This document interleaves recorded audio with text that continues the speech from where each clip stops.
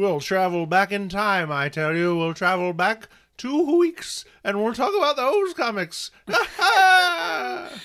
comics of the past. At least we don't have to go all the way back to last year. Oh. Welcome to the Ex-Wife Podcast. I'm Alicia. And I'm Justin. And we're doing a little holiday catch-up. Yeah, we're doing a double dose of episodes, catching you up, catching us up, and it's going to be fast. This is going to be great. It's going to be great. We got 5, 6 comics. I don't know. I love how I put Rom and the X-Men on top of the pile, and you were like, no, nobody read that. We're not talking about it. No. It existed, maybe. You told me I didn't have to read it. Stop making it out like I just said. I kept putting it back in the stack, on top of the stack, and it was definitively, along with Timeless, left downstairs. It was like, not these are for not me. The podcast. It's not in the list. Tell me about that list. Okay.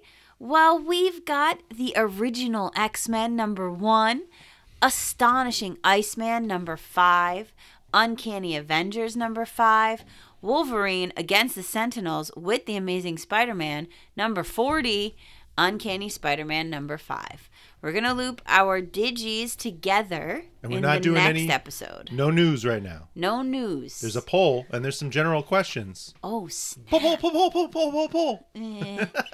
I don't think I liked that very much. I use my data noise now. What's your data noise? Oh, I have a noise for data. You didn't know? Oh, shoot. There you go. Data. Boodaloop. Well, I mean, and we don't need a... Are you going to remember what your personal news was from the week of the 20th? Like, No. We'll just catch you up on that next time. This is for the comics. This is just for the comics. This is just for the comics. We have 4 comics in the poll. Uncanny Spider-Man, Wolverine, Uncanny Avengers, and Astonishing Iceman. Who won that poll? Uncanny Spider-Man. By how much? Okay, 4. So if it was working evenly, that's 25% each. To win it, it's going to be 47%. 59% for Uncanny Spider-Man. Who came in second? Number 2 is Wolverine? No. Uncanny Avengers. Uncanny Avengers, as I knew it. rightfully should. Who came in third? Wolverine. No. Iceman? Iceman.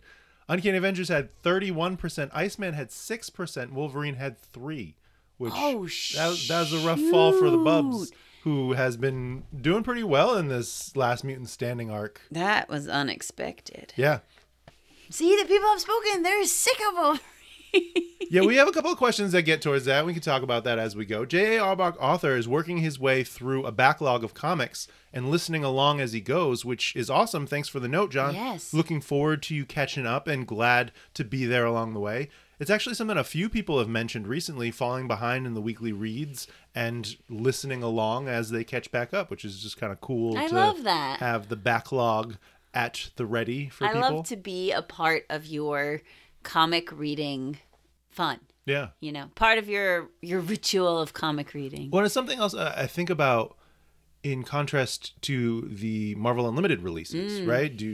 Is there anybody that strictly reads on Marvel Unlimited and they're matching back with that? Dante, who we met at the Uncanny Experience, he posts every Monday, he posts like what's up with this week's releases on Marvel Unlimited in X books. And I think that's a really great service for those that are reading that and following along. It's similar to what we do for like the weekly books for Wednesday, but more on a digital screen. Yeah, that's cool. Highlighting that one specific group area. Blanchina wonders, is it me or had this wave of titles been pretty meh? I mean, I definitely enjoyed some more than others, but overall have been pretty underwhelmed. I've been surprised by titles like Uncanny Spider-Man, Ms. Marvel, Alpha Flight, and then Michael said that he'd come back, and then he didn't finish the message. But to get to the heart of what he's talking about, what do you feel? I do feel like a little disappointed with the general run of the minis of Fall of X because I don't feel like many of them left us with any new information or any progress in the story. The world story. Yeah, like I was thinking about it when I was getting ready for us to record today. I was kind of like looking at the ones that finished up and I'm like, all right, you know, Iceman pretty much we're exactly where we were at the start of it. Uncanny Avengers seems like it was starting to lead towards change, but then nothing, Sure. like, so there's like that idea, but then you Like have, how the narrative is changed for these characters and all. And I right. definitely got into that with Uncanny, with Amazing, with Iceman, whatever adjective you have in front of him. Astonishing Iceman, and how I don't want to rip the Band-Aid off, but I don't feel like it did anything for the character. Yeah. There's like, I guess that's a good point of like, what did it do for the characters versus what did it do for the world? Because I feel like that's kind of the struggle and where we're at with such a high stakes moment. It's like, I understand that we're the fall itself and the end of Krakoa as we know it is something that's going to take months, but it feels like a little bit like that analogy that you were using about, when you get to the top of the peak of the roller coaster, but then you've just gone down like a little hill and then there's another peak, and like, where's the big drop? Yep. So I can kind of see where Michael's coming from with all of that, but I also feel a little bit like we just are so hungry for exciting stories that we expect every story to be really, really exciting and like life-changing, and then that's not really... And that's always kind of been the balance between the what I like to call the tent poles and kind of the run in between, right? The excitement of the Hellfire Gala, the excitement of the incoming rise of the powers of X and the fall of the House of X, these bigger cornerstones, the excitement leading up to Sins of Sinister, the excitement leading up to Inferno and just what Inferno was, and then how does it feel in that in-between stretching across the narrative area that they have playing. It's interesting because it also, I think the idea of, is it serving the character, is it serving the world narrative, and if it's not doing either, is it doing its job? Right. Or then you think of, we talk a lot about because Krakoa. Right. Because of what that experiment at the start set out to do, we're always looking for that world narrative. X books in general were not like that. It's a story that you read for these characters because you like these characters or you like these creators, and then where it goes is largely contained to that title. And then you have your crossovers, whereas Krakoa was the world that exists as a crossover punctuated by events. Yeah, that's true. And I think that has a lot of people, it's interesting because I think it was in Tom Brevoort's newsletter a couple weeks ago where he was talking about how when I was a kid, the comic collector of 15, 20, 30 years ago, who dreamed of, who wished for more evolved comic storytelling, that it would be taken seriously as a medium and not just be funny pages and action beat 'em ups. And has that changed the expectation for, and is there still a market for action beat 'em ups? And where does that divide come from? And how do we as readers know what is what and what it is that we're looking for? It's just kind of like interesting as you think of the medium as a whole, versus just the weekly books that we enjoy because we love mutants. Yeah, because part of why I love the mutants so much is their personal story, is their individual character moments and the moments that take out of their, fighting mode, just like how they handle their struggles and how they develop as characters. So that is why I've always been drawn to them. But I do like the action beat 'em ups, as you call them. Yep. But I feel like it's a balance. It is a balance. And it's like per issue balance, like within the issue itself and like in an arc, right? Like or even just in a suite of offerings, right? If you have one that is like, no one's expecting Wolverine Patch, that miniseries, to give world-shattering character development to Logan. Right? No one is really wondering... I'm trying to think of another, not to just throw that one, because I would agree that I think Magneto, the miniseries that took place in the past, did some character work for Magneto. Yeah. Storm did not. Right? Like what you're expecting from these types of stories, I don't know. Yeah, no, that's a good point. Yeah. I had in my mind, I'd referenced these as the comics reader of Christmas Past, Christmas Present, and Christmas Future. J.P. Titomasso is reading into the preview pages and thinks he knows where the team of X-Men is going in Fall of the House of X. Oh. I don't want to say it because I don't think you've seen the preview pages. I've seen them. I've read the lettered preview pages as well. Oh, no.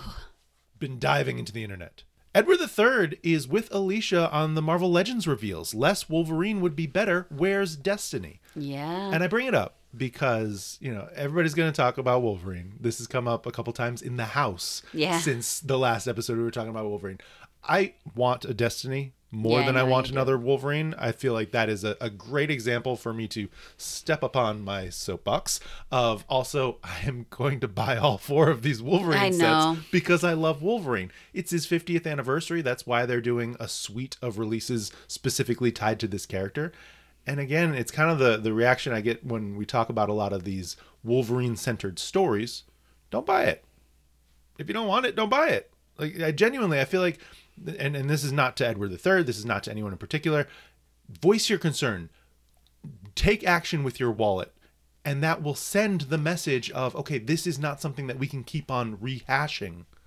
Because if people keep on buying something, that leads to he sells, so we'll make more of it. I wonder, though, what the ratio of people who are really invested in the X universe and all that is going on with all of the mutants and, the storyline and the triumphs of them and, the women and, all of that.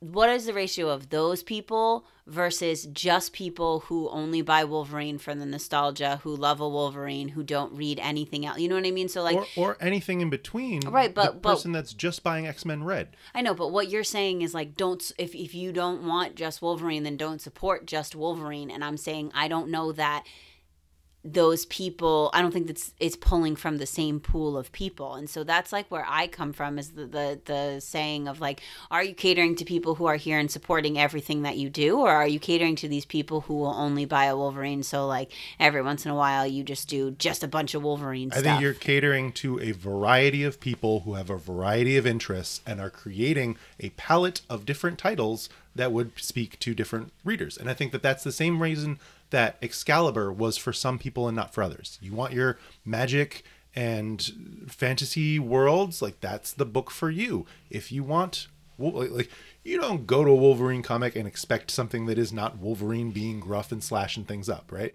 Yeah.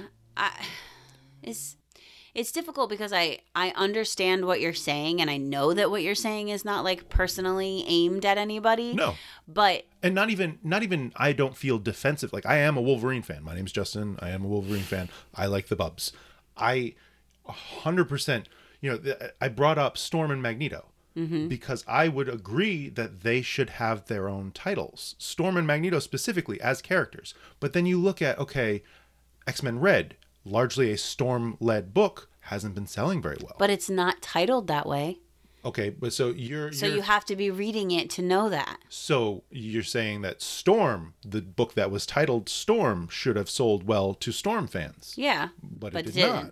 Yeah, and so it's I hear you, but I also feel it's annoying to I guess there are numbers and things to prove it, but it's all the time everywhere so much and now because it's the 50th anniversary, it's just to have Wolverine in all these books and all these things and all the time it's Logan. And in the Deadpool movie coming out this year, the only Marvel Studios release. Yeah, so it's I don't know. I hear you, but I still think it's oversaturated. Oh, 100%. And I don't disagree that it's not. It's just the market is there for it. And right. That's the problem. That's because at the end of the day, Marvel's a business. Right. And I question a little bit if they tried to invest and in selling some other characters and put some real marketing or whatever behind it instead of just saying, oh, well, if we do Wolverine, obviously, yes, then we don't have to spend as much money and we don't have to do whatever. But what would happen if you backed some other characters and put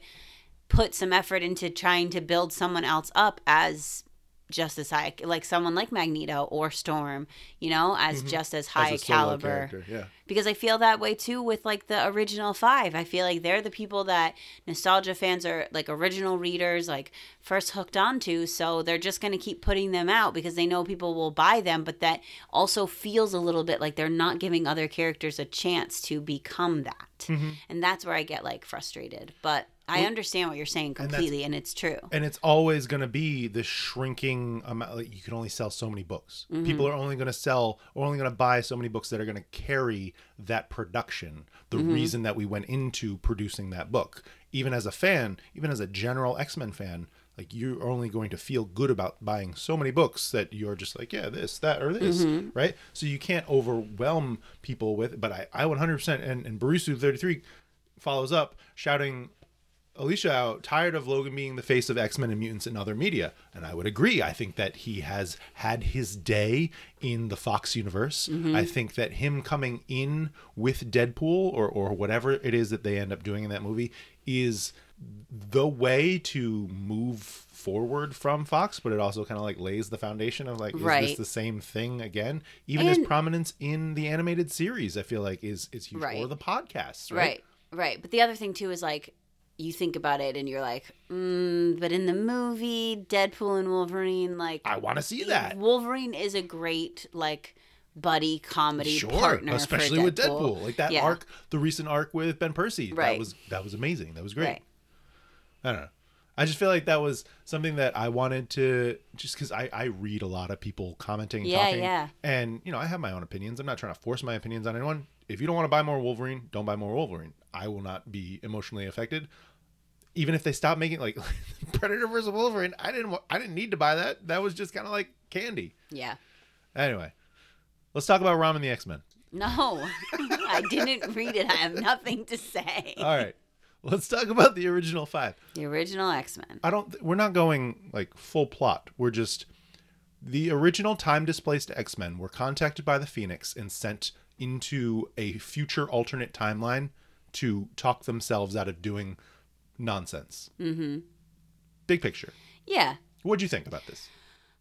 I found it difficult to get into because I was like, all right, Alicia, you're going to read this. You're going to put all your feelings about, your preconceived notions about what this book is aside, and you're just going to read it. And I did. And I started reading it, and then I got aggravated because I felt like as I was reading it, I was literally reading the first issue of the Jean Grey miniseries over again. 100%. And I know that it's different, but I also feel like, could there have been a different way of getting into the end goal story, which is that the Wolverine, weapons of X-Men, and now we have this like evil version of, Weapon X-Men. We have this evil version of the Phoenix that's like trouncing through timelines, and we need to gather a team to do it, and obviously the 05 are not the people to do that. But that's where I was getting frustrated because of the similarities of like, we're going to decide that you guys don't forget what happened when you went into this alternate future. Plus,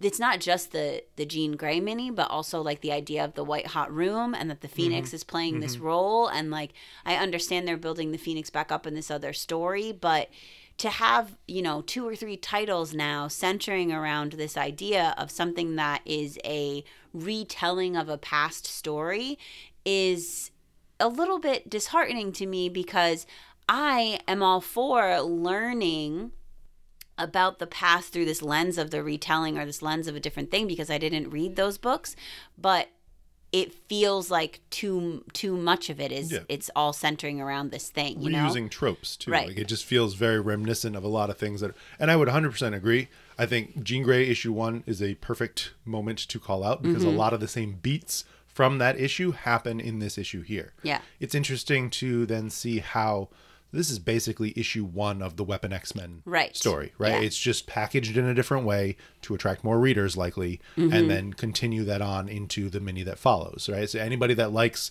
the original X-Men, anybody that likes the 05, likes nostalgia comics, they might be drawn to something like this. And then the hook at the end of like, oh, okay, I might want to see where this goes now. I heard a bunch of hubbub about this online. I mean, I do think that the concept of Weapon X-Men, like, is interesting now in a way that I didn't before, where it's like, okay, so we have AOA Wolverine, who is partnering with one version of the Phoenix to take down this multiversal evil Phoenix, and that's why we have to gather.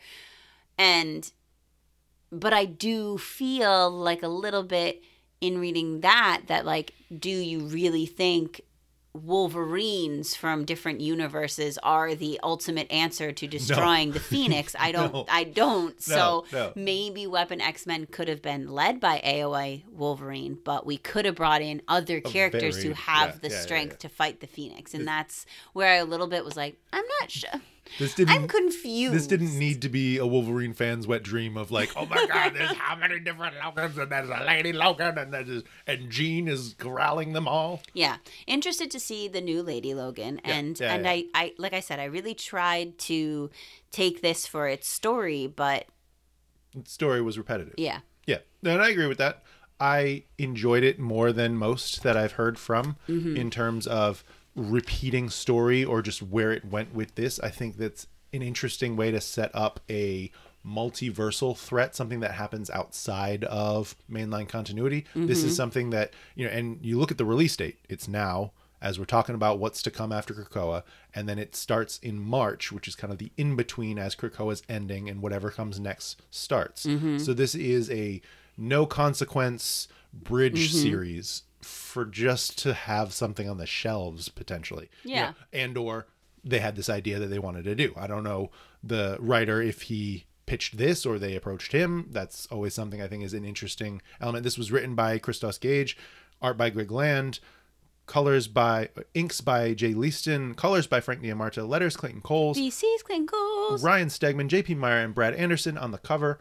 I agree wholeheartedly with the retreaded. I don't have as much problem with the fact that it's an 05 story again. Like, that interested me just because I have nostalgia for the 05, and it's just something else outside. Right. It's not big thinky. And that's why I went into it being like, all right, Alicia, like, let go of your like silly little thoughts about the 05. You know what I mean? Like, whatever. This could be a good story. Sure. Right. And I'm trying to be more open to those ideas because I know that people hold those characters really dear to them. And like when we did Ugly Xmas, the Holiday Hangover the other day, and when we were talking to a couple of people, Comic Extracts brought up this idea about like the Krakoan comics being like where he feels at home essentially, and like where he really dug in.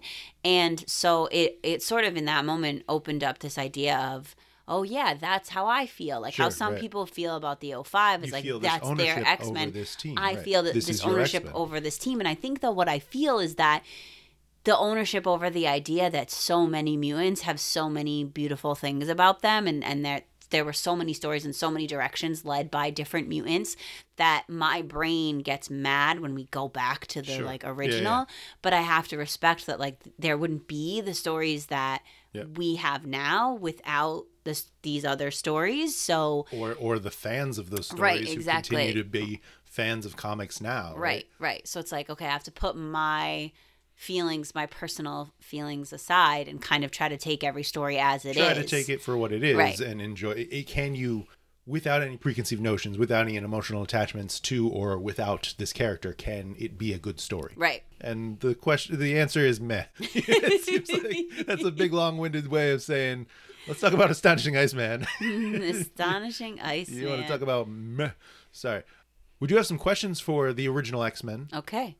Remspringer calling out, Scott, next time one of us comes from the future to recruit us, we're saying no. And I 100% agree, Remy, because like we're not doing this again. No. We're just we're good. Thank you. I will say in that issue, like the quickness in which Scott realized that Jean, or like I wasn't expecting him to be like, twist, oh yeah, Jean's not Jean anymore, and like instantly be on the side of the people who are trying to take her down. So I was kind of proud of him in that moment. I was like, good job, man. Well, it's interesting because he's living with it, right? And so he's ignoring it to an extent, but when he's confronted by all these people that he loves and cares about and the past vision of himself, and he's like, no, this is not Jean. Oh, that's not I get it now. Jai Rivera wants to know why Jean wiping Eric's mind creates Onslaught. Isn't he the mix of Charles and Eric's psyche? Also, what good is a bunch of Wolverines against Onslaught? Which, fair point. Mm-hmm. Good question. I'd imagine that they're just taking... So it's the residue left from the negative emotions of Charles Xavier and Magneto intertwining when Xavier went in and shut down Magneto's brain in X-Men 25 from the original adjectiveless run. And I believe that they're just taking that and they're saying analogous to the darkness of the Phoenix and Jean and all of the negative things in her mind when that same action happened in the past of this universe's timeline to intertwine and create this new threat of Onslaught. I don't know, would this actually create the Onslaught that we know from previous stories, or would it be different some timeline? So right, different timeline? Should likely look different or be some kind of other creation, but probably playing on nostalgia for the character of Onslaught, and if that is interesting as a omniversal threat, which I'd agree. Yeah. Warline calling out the last page as full of great editors/writers notes, including the fact that Earth 696 is the one Jean creates in Jean Grey issue 1. It's a full page that reminds me why I love Chris Gage. It's also great to see Angel doing something and being written well, which I would agree with the Angel thing. And it's also interesting, right, to see how those ramifications of Jean's... I'm not... Oh, the Jean Grey mini. Yeah. That's interesting because I didn't think that the Phoenix was creating... I didn't think that Jean was creating alternate universes in that series. It just felt like she was playing out what ifs. But then when you compare it to Immortal X-Men and the ability to create from the white hot room, can you create new universes? Can you create new timelines? Yeah, I think we talked about this a little bit though when we were going over the Jean Grey series in general, and the Phoenix at the end was like, they talk about how all of that didn't actually happen, don't they? They say like, oh yeah, I don't know. It feels like the Phoenix was like showing Jean in like a Ghost of Christmas Past kind of way, yeah. Where... you know, and so like it's interesting because obviously that's I think what we originally thought was like, oh, these are all alternate timelines now. And thinking about that world and what created from that story and what we even see in this issue, like they didn't end the same way. So maybe these are just different examples of when Jean embraces the Phoenix and takes over and does that mind wipe to Magneto, because we didn't get to Onslaught. Right. That was my understanding, was that like this was a problem that stemmed from a couple of different actions, right? Like in a different universe, Jean didn't handle the Phoenix well, and it became this thing, and now that version of the Phoenix is going and like gobbling up other universes. But cool to think about. Yeah, for sure. And it's, kind of like time travel shenanigans. All right, now let's start Astonishing Iceman. So the final battle, right? That's what this was all about. It's Mr. Clean versus Iceman. It's the showdown at his Superman base in Antarctica. It's finding out that Romeo is not actually dead, right? Because we thought that he died in the last issue. Very much so looked as though he died. What do you think about this as the ending for the series and or just as a single issue? As a single issue, it was interesting in, the action was good, and the kind of, sacrifice nature of Iceman saying to Romeo, like, you got to get out of here, I'm fine without you, like, I got this, and then him going away and Iceman saying, oh, I'm not actually like that fine, but like, it's whatever, I'm gonna beat you, that was fine, and it was it was a story that kept good pacing and moved forward. But as an overall, when I think about where the series started, like we started with this idea that Iceman is dead, but then he's more like this. And I do feel in this issue we got a little bit better of an understanding of how exactly he didn't really die, because his moisture particles stay in the air and all of that.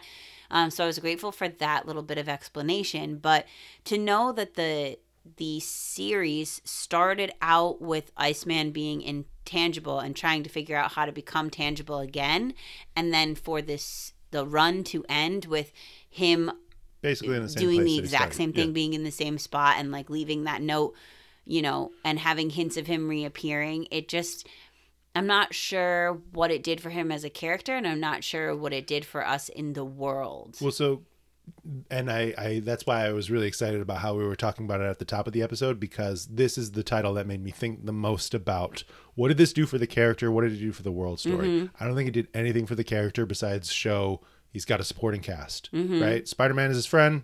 He's got a mom. Here's some other people. Right. They're there.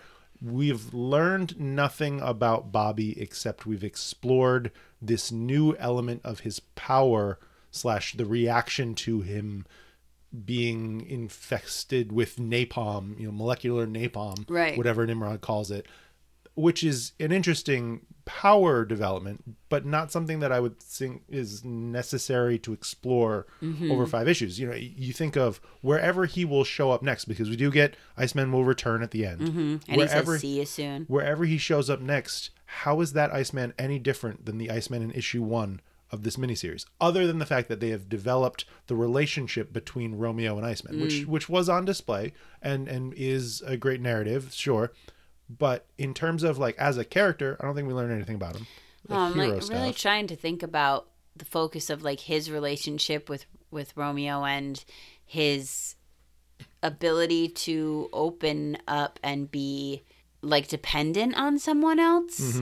And maybe that's a progression for his character. And fighting the idea that he's just the class clown, right? Right. He does joke around with Clyde. He does joke around with his ice minions, but he is at his heart a hero. And I think that rings throughout. And I do think that they do comment in some points about him never really having a long-term partner. And so this idea of feeling like it's okay to rely on someone else, or that someone has your back in a deep personal way, maybe was a triumph for him overall. But I just feel like we didn't progress because we literally landed where we started. I mean, I love the cover. Yeah. Just to talk about the art a little bit, I love the cover, the Shattered. I do really enjoy Vincenzo Caratu's art throughout the series. I think there are also some gnarly images in here. Some great awesome fighting shots, yeah. Give the full credits. Is written by Steve Orlando, art by Vincenzo Caratu, colors Java Tartaglia, letters Travis Lanham. VC's Travis Lanham. Jesus Saiz on that cover. And we do have a question. Ooh. Not really a question, it's more a statement. I'm Red X Baby shouting out, "The corn suit died in the fire," all caps, "where it belongs." And I imagine that was about Mr. Clean and just the way that it looked like a corn stalk in his suit. But yeah, I thought that was great. Yeah, I imagine, I wonder what the pitch was for this. I'm just curious as to what was the goal around this, Yeah. Uncanny Avengers. Uncanny The Avengers. standoff reveal cover.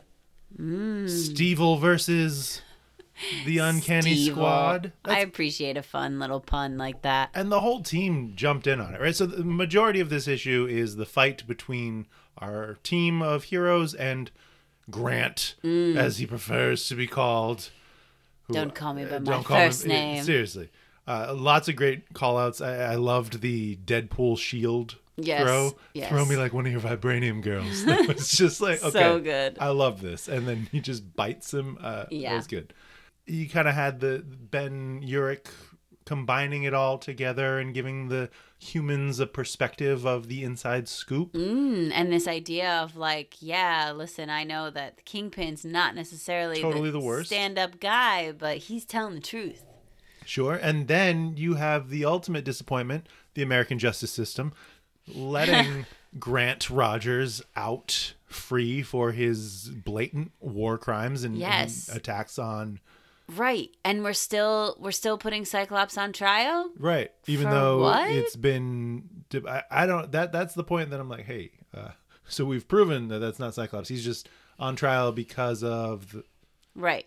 That's, I think, for me, the thing that was most disappointing, right? Sure. I was reading the issue and I was like, yeah, this is great. Yeah. And then I got to the end and I was like, wait, what?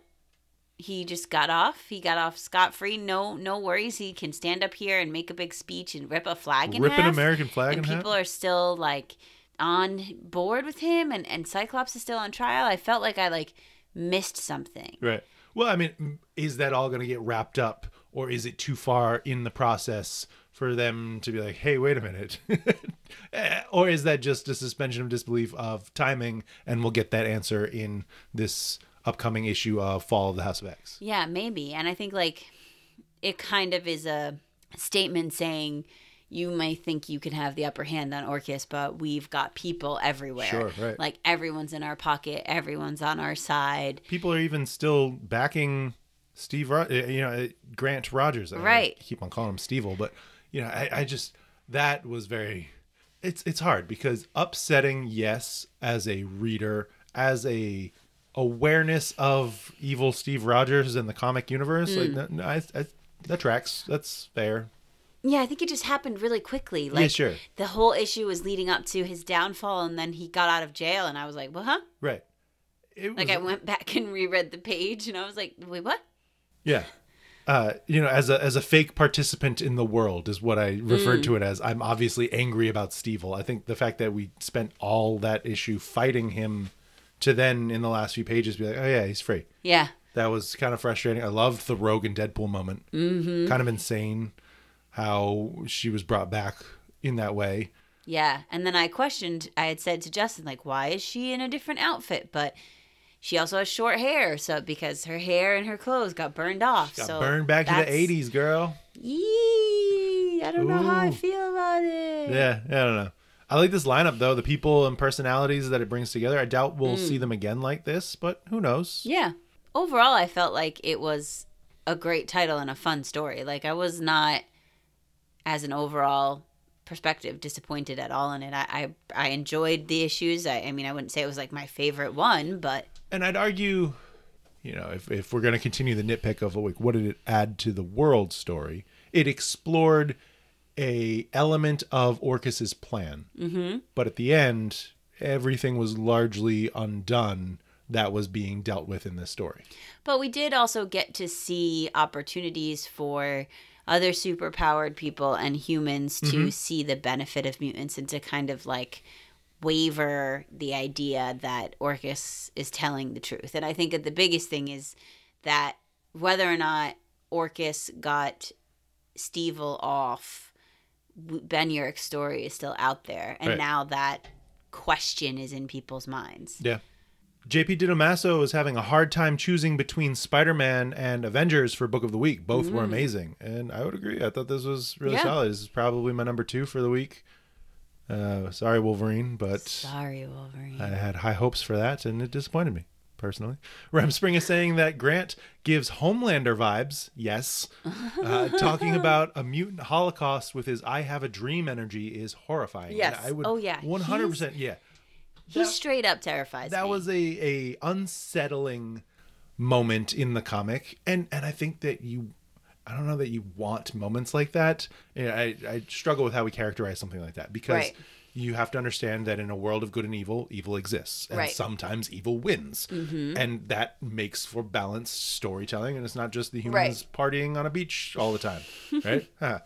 I didn't feel good about the images in the background ghosted of Days of Future Past Future, right? Where you have the Fantastic Four among mutants being prisoned and enslaved, and then the tombstones of everyone dying, and like that being this inspiring message that he's lying to the people. The feelings that it makes you feel are intentional, right? Of course, and that's what makes it good, right? Yeah, because of that, all right, yeah. But no, the I have a dream energy was terrifying. Edward III's suspension of disbelief was strained in Uncanny Avengers. Seemed too far gone for Rogue to absorb Wade's power, but it was a sweet moment between them. And it was like skin, no skin, just bones. Bone to bone contact. Like how do you, like, you're not Logan. That has an element to it. Like, is there a point where she died and because of, what do you mean? Wade's not Logan? Rogue's not Logan. Like, Rogue would not be able to die and then reconstitute herself from a single drop of blood. Wade, I could buy that because he's got a derivative healing factor. I think the like split second of it was meant that like Quicksilver could get him there like as the bomb was going off and then get out. So like he could theoretically, Deadpool touches her as she's disintegrating, and we just see the disintegrated bones, and that's how, But it was like a very split second. Crazy moment, but also it was a cool moment. Yeah. I think it was more I get how that would challenge the suspension of disbelief. Right. 100%. I'm going to push my glasses back and say, excuse me. That's some weird science, but all right. Please explain that. It's cute. Eagles Waterboy had high hopes for Uncanny Avengers, but this issue kind of let me down. Ending was meh. And I don't know if that's just responding to Stevel winning, quote unquote, or persevering and the heroes kind of standing by. I think it could have been solved by even like one more line of dialogue or something, because it did feel like very triumphant. Like, we got him. We proved he's not Captain Krakoa. Like, Orcus has been exposed through Ben Urich's story, and then turn the page and he's out of jail giving a speech. Right. And I would have liked just like one little bit of explanation, like who in Orcus's pocket got that to happen, because it is believable, right, and it is very relatable in like the worlds that we live in, that the people who are behind the crimes are getting off and placing blame on others. And you do have the one nod to it. The police officer, as Grant is exiting the courthouse, says, "Your secret empire retains," or something along those lines. And frickin' Fenris up there with him. Yeah. Which, y'all mutants. I mean, yes, they're mutants, and they're also literal Nazis. Yeah. And then that makes you question, like, how much more gone are the people of the 616 Marvel universe? Yeah, how much do they actually know? What right. are they actually taking in? Is this metaphor stretched a bit further, hopefully, or is this how much faith the editorial and creative teams have with the American people? Well, I mean, right? So is that part of the message, or right. is it right? I don't know. Yeah, no, it totally is. Brusu33 pointing out the Genesis, Storm, and Birdo selfie on the first page. They need a poster of that, please, and agreed on that. They're wondering why they included Stasis's memo data page again, which I think it was because of the fact that this is the Marvel Heroes side of the house, right? I think it first appeared in the X-Men issue. Yeah. And so they're just showing the other... Right, you might not have all that info if you don't read X-Men comics. If you're just coming because you're a big Avengers fan, you're reading Uncanny Avengers because you follow Captain America. But then Barusu also expresses not really liking Steve Rogers, or liking Steve Rogers less because of his America is the best comment, especially in the light of the fall of X and what has happened with Krakoa and insensitivity in that. And I think that's really, it's interesting because like we know Captain America to be this guy of the best ideals of what America could be. And I understand what Bruce is saying about like how that feels, saying to mutants that have just lost their homeland. Like, right. Yeah. Right. That this place is the best place. That line or that statement that's a line that really resonates with like the world we live in right now. Sure, yeah. Like, I will say that I often am like, well, I'm not really interested in like celebrating the 4th of July to celebrate America. Sure. You know, but like the idea I think is that Cap is trying to get at is that like there is a heart of the people of the country that will overcome these things that are the facade of the country. And I think that's right. That's what he's talking about. He's talking about that America. Yeah. The ideals. And that's always Captain America, is his ideals. Right. He's not the facts. He's the ideals of what he hopes for the best of people. Right. It's just where we are right now in the world is a difficult line of what the original intent of those ideals was and how much of an actual facade those are to what's actually going on, or like a smoke screen to what's actually going on in the world, you know? So it's like, it's a difficult line to read when you're living and you're unsure that you really feel so strongly about that. Sure.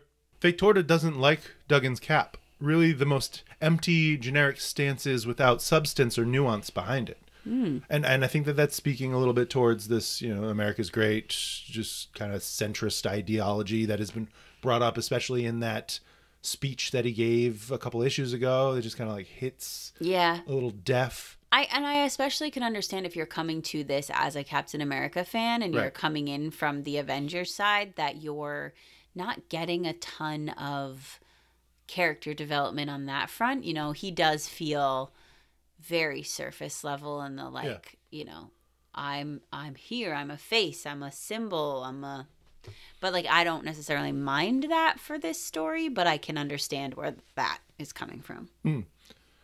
Filipino Gambit wondering if that was Gambit outside the courtroom. I don't think so, but interesting to call out. And if Marvel will explore a Deadpool Rogue relationship, because to bring up your face right now, to bring up the fact that he's still pining over her and asking how they're doing together. I hate it. I love really Rogue and Gambit. don't like it. Yeah. If they no. It's like my that and the Murder Mummies. They're like my favorite couple. You can't take them away from each other.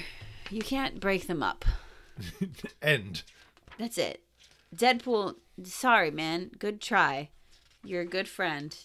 Connor 1.0 is tearing up at Deadpool saving Rogue. Also, Grant, I'll stick with Evil Cap. Steve. Sorry, guy. I'm not calling you that. That's not your real name. I'm trying to find where would be Gambit outside the courthouse. Yeah. Comic Extracts echoing what you said about us needing to see humanity come around at the end of this. And I would agree with that. And it's almost hard to even imagine that it will because of where we're painted at the end of this. Honestly, for me, I didn't need to see humanity come around. I just needed to see a little bit of justice. Like, Sure. I needed him to not immediately get off and then make a speech that, like... Revved people up. Yeah, that was like, yeah, like...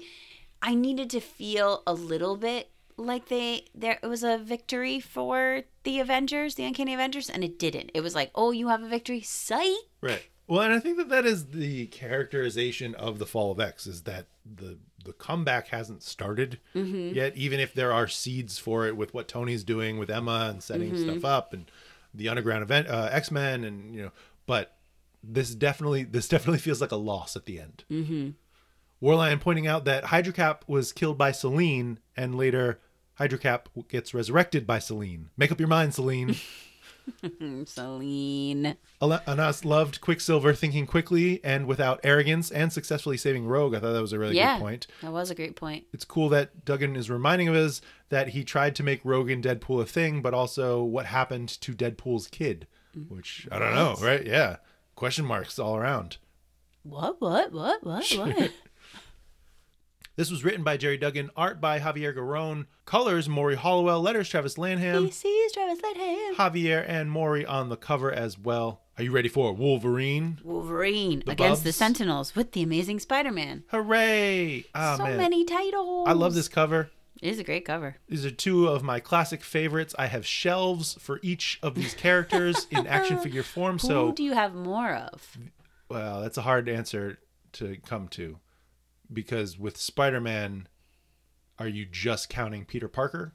Well, I guess yes, because then with Wolverine, you'd be just counting Logan. Right. And so with Spider-Man, do you count Ben Parker, a clone of Spider-Man? No. Peter only. But then it's like Wolverine clones or... What's a Wolverine clone? Or alternate universe Wolverines. I'm talking Logans. So anyone that is a Logan and anyone that is a Peter, who do you have more of? I think Logans. I think Logan too. Because you have Peters, you have Miles, you have Gwen, you have... But I'm also arguing the point of I think Ben still counts as Peter because he's an exact clone of him that has that, even in the same way that Kane Parker still likely counts because they're clones of Peter. But would you still think you have more Logans, or would you still... I still think I have more Logans, yes. Irrelevant question. Irrelevant. Let's talk about it. Let's talk about it. These two, the Thwip Bubs. Hit me with that little summary you got.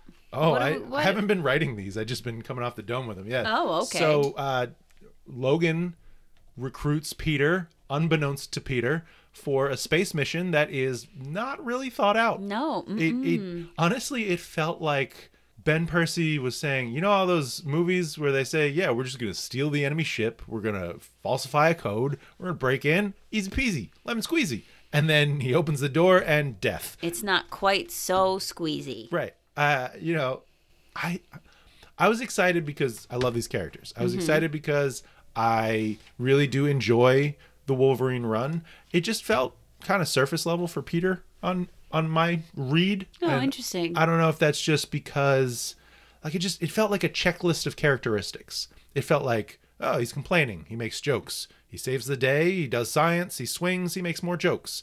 I didn't feel like I got a sense of who Peter was at this point in his story. And maybe I'm hyper aware of that because of his four guests. He's the one I know. Like, I got nothing of what he was going through. And you're reading Amazing Spider-Man exactly. right now. So right? And so with Captain America, you get that he's doing this thing with the Uncanny Avengers, and with the Hulk, he's kind of like lost in himself and challenging the other side of him. Even with Black Panther being without a country, being kind of disgraced, like these are all relevant to their current character stories. Nothing about gang war. I think there was like an offhand reference to gang war. Might be because Spidey's twice a month with a bunch of other offshoot titles. Yeah. Who can even nail down his story at any given time with editorial timelines?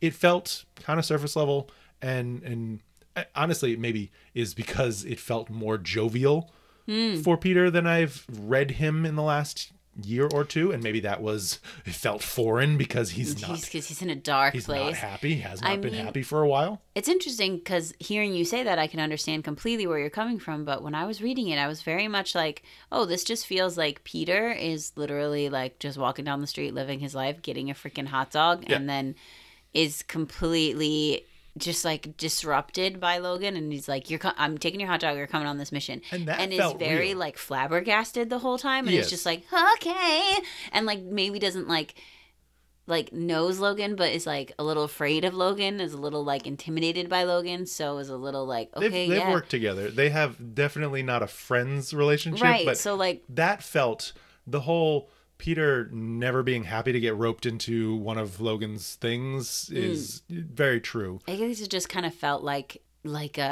your uncle shows up and is like, you're coming to do yard work with me, and you have no choice about it. And you're just like, okay. It's like Rick and Morty, where he shows up at school and he's like, quick inventor, 20 minutes, inside and out, come on. Yeah. And so in that instance, Peter was very much like, oh, geez, like, I have to save the day. So I respect your opinion, but I didn't notice it as much because I'm not so deep in the Spider-Man world right now. Sure. I also thought the plot premise was kind of ridiculous. Hey, jump on this stolen jet and do some science things that I kind of understand now. Like, do it now. I kind of loved it because I felt like it was desperation. No, it was like, Logan has had this idea of being the last mutant standing, but like, dude, you're not. Like, there are so many other mutants out there doing things, and so like he had this like, I have to do this, I have to go, this is the only way, I have to take this Orca ship in, and I have to figure it out, and like it didn't go well for then him to be reunited with X-Force in the end, sort of, and being like, oh shoot, I don't actually have to do all this on my own. Like, I'm not actually going to be successful this way. I should kind of reconnect with my people. That element of the monologues, there were a lot of like kind of internal monologues over explosions and space battles. Classic. I think the one about Krakoa and being a loner and trying to have been reestablishing what he lost when Krakoa was taken from him, and that's why he's teaming up with all these people, because he misses being a part of that team. Yeah. It's the constant struggle of Wolverine. I'm a loner, but I have so many friends. Yeah. And I'm on everybody's team ups. If I get close to you, I'm just gonna hurt you. Oh, my claws. So I gotta go. So bad. I gotta go, bub. Yeah. Remspringer seeing Peter Parker as the ultimate ally, a bit reluctant when sprung on him, but he was there completely for Logan and the mutant people. And I would agree. And it's interesting to see how many different mutant stories he's popping up in Uncanny Spider-Man, in Iceman, just kind of being the guy to be like, oh yeah, crazy stuff's going on with you guys, but I'm here. I know you. You're my friends. It's like one thing you can always count on Spider-Man for is if he's entangled in your situation, he's gonna do the right thing. He's gonna help you. Right. He's not gonna be like, ugh, I gotta go. Those guys, mutant stuff. It's like, all right, let me handle this, and then but then I gotta go because I'm late. Classic Peter Parker. Comic Extract said that the Wolverine Spidey kind of failed, and it was still fun, exciting, and important. Percy is finishing well. It's interesting, like a fail, maybe the mission failed, and they just, which is what I was feeling weird about, is that they just went into space and then came back home. And then I guess the one good thing, they took out some Sentinels, especially a Wolverine Sentinel. Yeah. And that's a win, I guess. And win. It's the idea that Logan needs to be brought back to the group. The team, I love that metaphor, that statement. And because he's been bouncing between different teams with all these other people, and now he's like, oh hey, there's my team. I should be part of a team. Yeah. Warland loves that someone remembers that Spider-Man knows how to fly and drive a lot of transportation means thanks to owning a lot of them when he was a billionaire. And he remembers that Peter is a brilliant scientist. I have some nitpicks about it, but the good outweighs the bad, so I'm not going to complain. Oh, amazing. Right. That's good. Well, and especially, so Peter, when he was, I think Warland's talking about Parker Industries, and when he had all these inventions largely attributed to Doc Ock, taking over his body and finishing his right. degree and creating all these impressive things and doing additional, but he would still retain that knowledge, I would assume. Next is Sabretooth War. Ooh. Hit me with them credits. Written by Benjamin Percy, art by Ibrahim Mustafa, colors Frank Diamarta, letters Corey Petit, VC's Corey Petit. Lionel Francis Yu, and Romulo Fajardo Jr. on the cover. The rest of the Wolverine title is the Sabretooth War, at least that we know of. I believe that's going to close out the run at issue 50. It'll be twice monthly for the next few months. Ooh. Using the combined efforts of 2 writers and 2 artists. Dun, dun, dun. Wolverine is trying to take that Spidey spot, twice a month. It's funny because I'm like, I don't care. Give me all the Spider-Man. But you don't read any of it. I know. You can't say that when you're not doing any of it.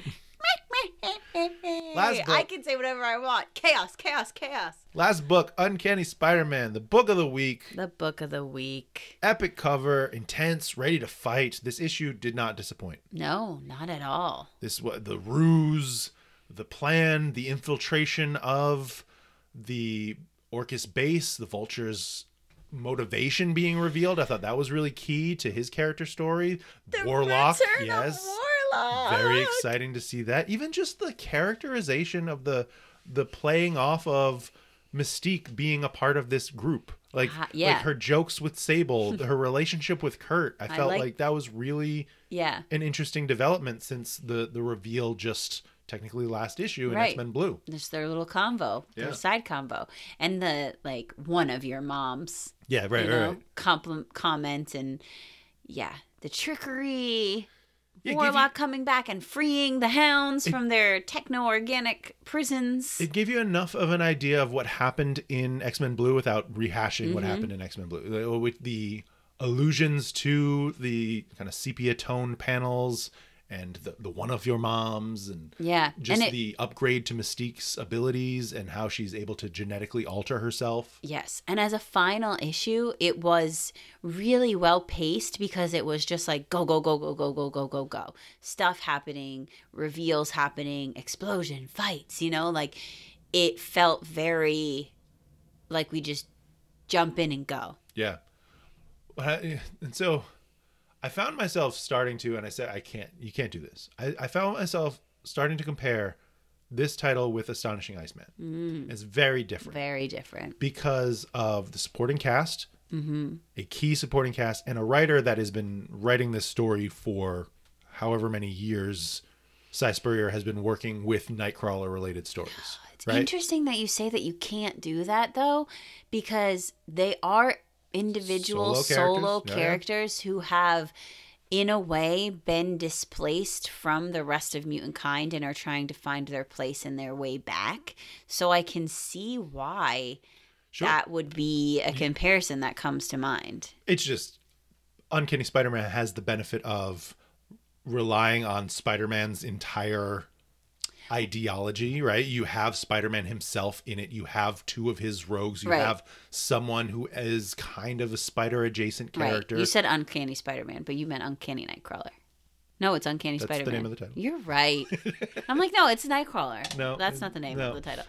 Whereas Iceman was just creating something brand new from the one struggle of having died at the Hellfire. And if you think about where Iceman has been in the comics up until now, it hasn't been as intense as the journey that Nightcrawler's been going through. And like you're saying, Cy writing all of that and the whole thing with Legion and Way of X and him trying to find himself and then being turned into a demon.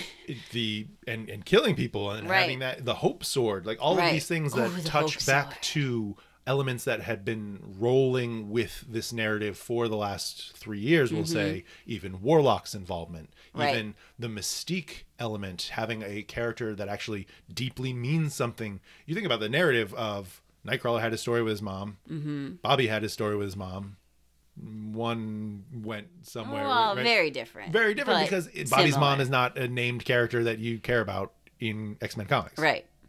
I don't know. It's just an interesting thought experiment in how these 2 things are very different. You're right.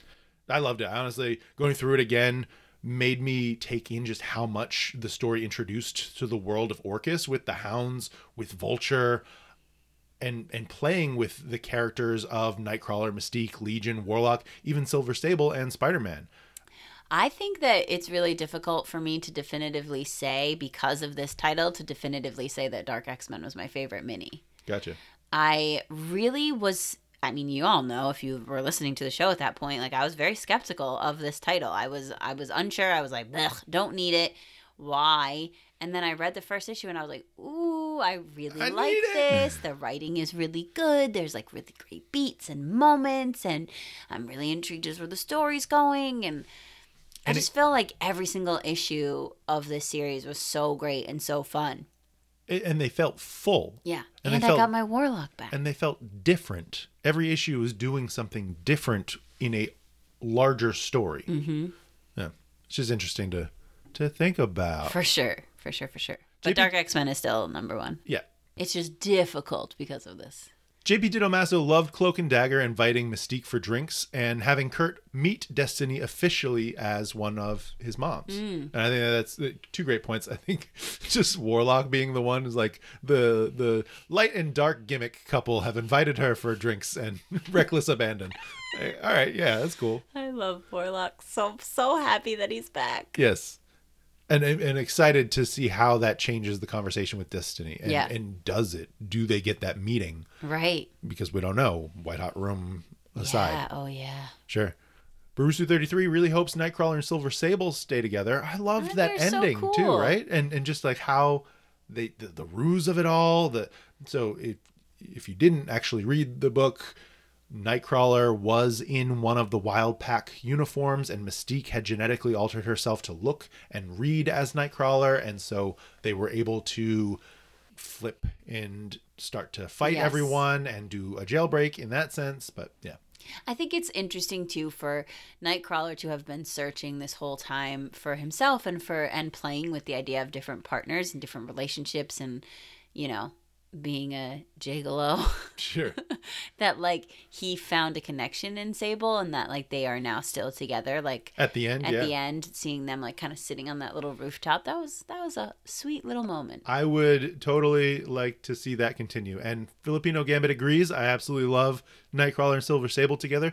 Also, Mystique's new quote unquote powers are a game changer for the war against Orcus. Mm-hmm. Like how could she infiltrate a member of, and in the same way, just like tear them apart, Mystique. I can't wait. I think back to, can she make it so she does not read as a mutant? Right. Well, did we get an answer as to why Nightcrawler wasn't reading? That was because of the Legion Bamf. Right. Which is officially revealed as Legion, even though we've been suspecting this for a little while, and is confirmed. But the fact that they've been using all of Legion's offshoot powers to be able to make all these... manipulate it. Right. Got it. Comic Extracts calling Mystique and Warlock as an awesome metamorph team-up. Excited to see more. Oh my God, when they go away with the baby carriage. And those two as a team, let's go. I would read that. That would be... Mystique would lose her mind. She'd be so annoyed. She'd be so annoyed. And I'm here for that. But I'm so, I don't know how many deep in their soul Warlock fans there are out in the world, but I am one of them. There's a lot of Team Supreme fans. Doug and Warlock. No, just Warlock. Yeah, no, I'm a Warlock fan. I love Warlock. I am, when I was flipping through the issue again today before we started recording, I, got to that page and I went, out loud again. We'll have to watch I'm just so excited. We'll have to watch the X-Men episodes where he's in it. Okay. Because he's in it. Warlion, seeing Mystique hitting on Sable reminds him of when Mystique seduced Gambit. It's a weird trend, Mystique. And I would just, I feel like it's one of those power play moments, where she's just like, yeah, okay, I got this too. No, she was legitimately trying to mess with Gambit and Rogue at that point. No, I meant with Sable. A power play. Yeah. I did love the conversation between the two of them. It's like, because of my open beliefs and my badass nature with guns, and it's like, no, I was thinking about your butt, but yes, pragmatism and pistols are also very worthwhile. You probably remind him of me. Yeah. It's like, well, yeah, then you look valid. At it. Right. That's fair. Right. Listen, if someone's got a good butt, you should tell them they have a good butt. There you go. You know, as long as it's in an appropriate way. I don't know if I would take that as general advice. Don't do it. Ignore me. You know, why am I in this HR meeting? I was just following the X-Men podcast recommendation. Alicia said if someone has a good butt, you should tell them they have a good butt. I meant it as a compliment. Who the heck is Alicia? She's fired too. Hey, that's the week. That's this week, and we're coming to you next week. Many weeks ago. With the next week. It was like 10 days ago. Yeah, but we did it. We caught up, and then we're gonna catch up again. Yep. Amazing. Until next time, old friend. Charles.